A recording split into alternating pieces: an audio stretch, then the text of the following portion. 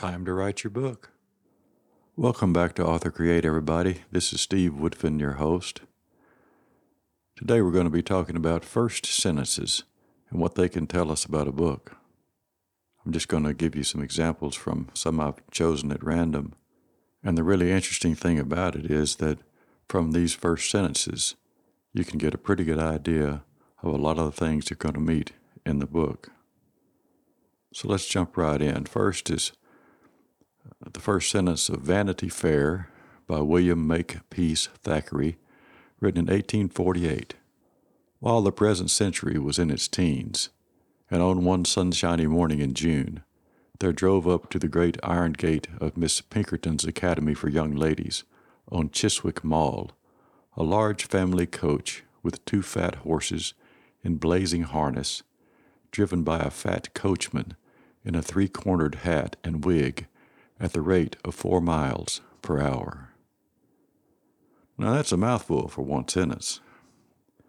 But the first thing that strikes me about it is you have a narrator who's observing this scene, and he's already engaging in satire just by the way he describes the coach, the driver, and the scene overall. So what do you expect to find in the book? I would think more of the same.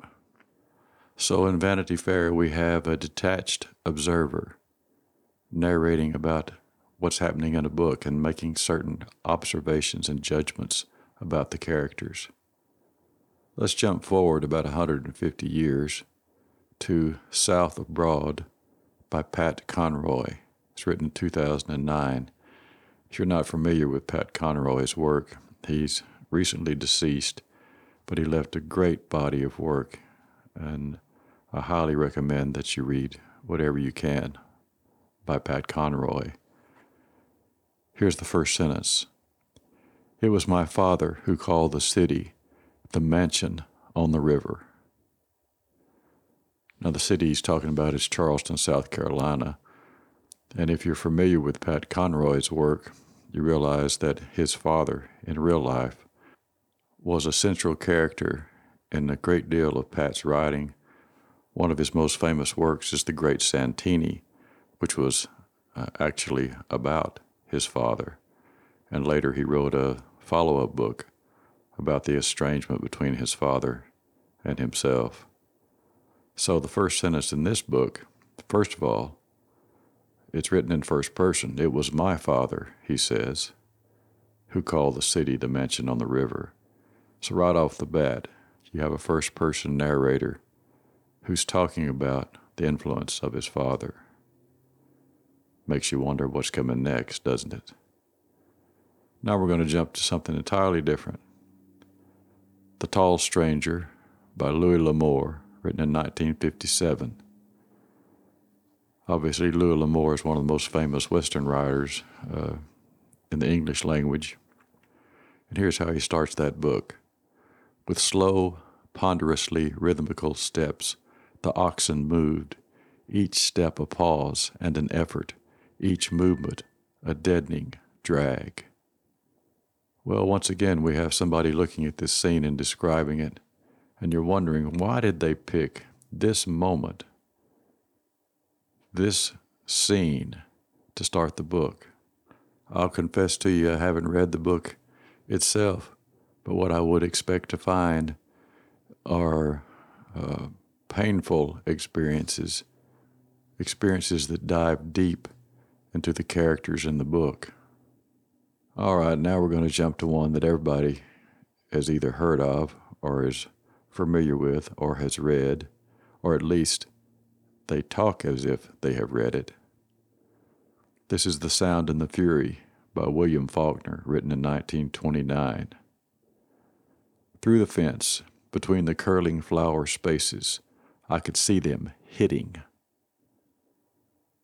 That doesn't really sound Faulkner-esque, because we're familiar with his writing and how it is almost inaccessible sometimes because of the amount of description and dialect and what have you that he has in the book. But here he starts with a first-person narrator describing a scene of 2 people hitting each other. It always gets me about first sentences as to where you begin the action. Sid Field, the famous screenwriting guru, said that you should always arrive late and leave early when you're talking about a scene. And here Faulkner throws us right into the middle of the scene. Something has led up to it. Something lies ahead, but we don't know what.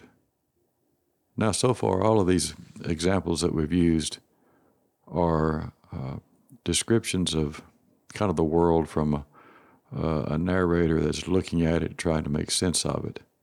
But now we're going to do something entirely different. This one is from The Notebook by Nicholas Sparks, written in 1996. The first sentence of that book is, "Who am I?" The thing that's ironic about that to me is I have to confess that recently I read a couple of Nicholas Sparks books because I felt like, as popular as they were, I needed to at least educate myself and be able to say, well, I've actually read some Nicholas Sparks. But what I found about his books are that they are all about introspection. They are about the emotions of the characters, whether he's telling it from first person or third person, and he does jump around and do that quite a bit.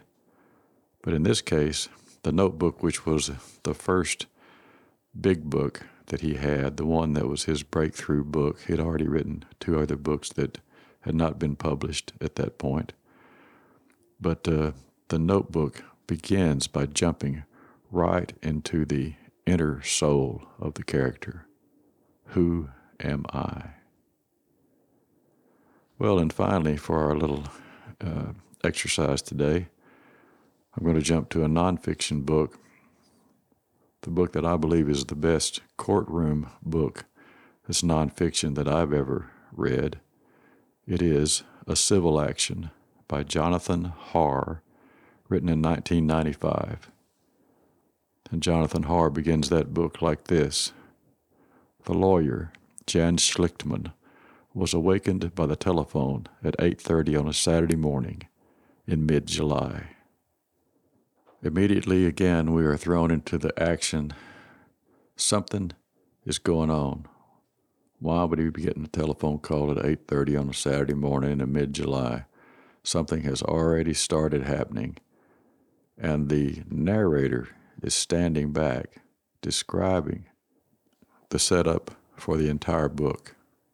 The author is not in Jonathan Harr's head, nor is he in his heart. He's simply describing what goes on and why it's important. So, this is our little exercise today in first sentences. And as you sit down to write your book, think about what you're going to give away, what your first sentence is going to create in the mind of the reader, and why the reader would want to keep going just from those first few words you write on paper. So give it some thoughts. And by the way, pick out a few books off your shelves and just look at those first sentences and see what you can learn about what lies ahead in the book from those first few words. So thanks for joining us today at Author Create. This is Steve Woodfin, your host. We hope you'll take a minute to go by authorcreate.com and drop us a note, maybe even leave a comment about some first sentences that you are familiar with. And we look forward to seeing you next time.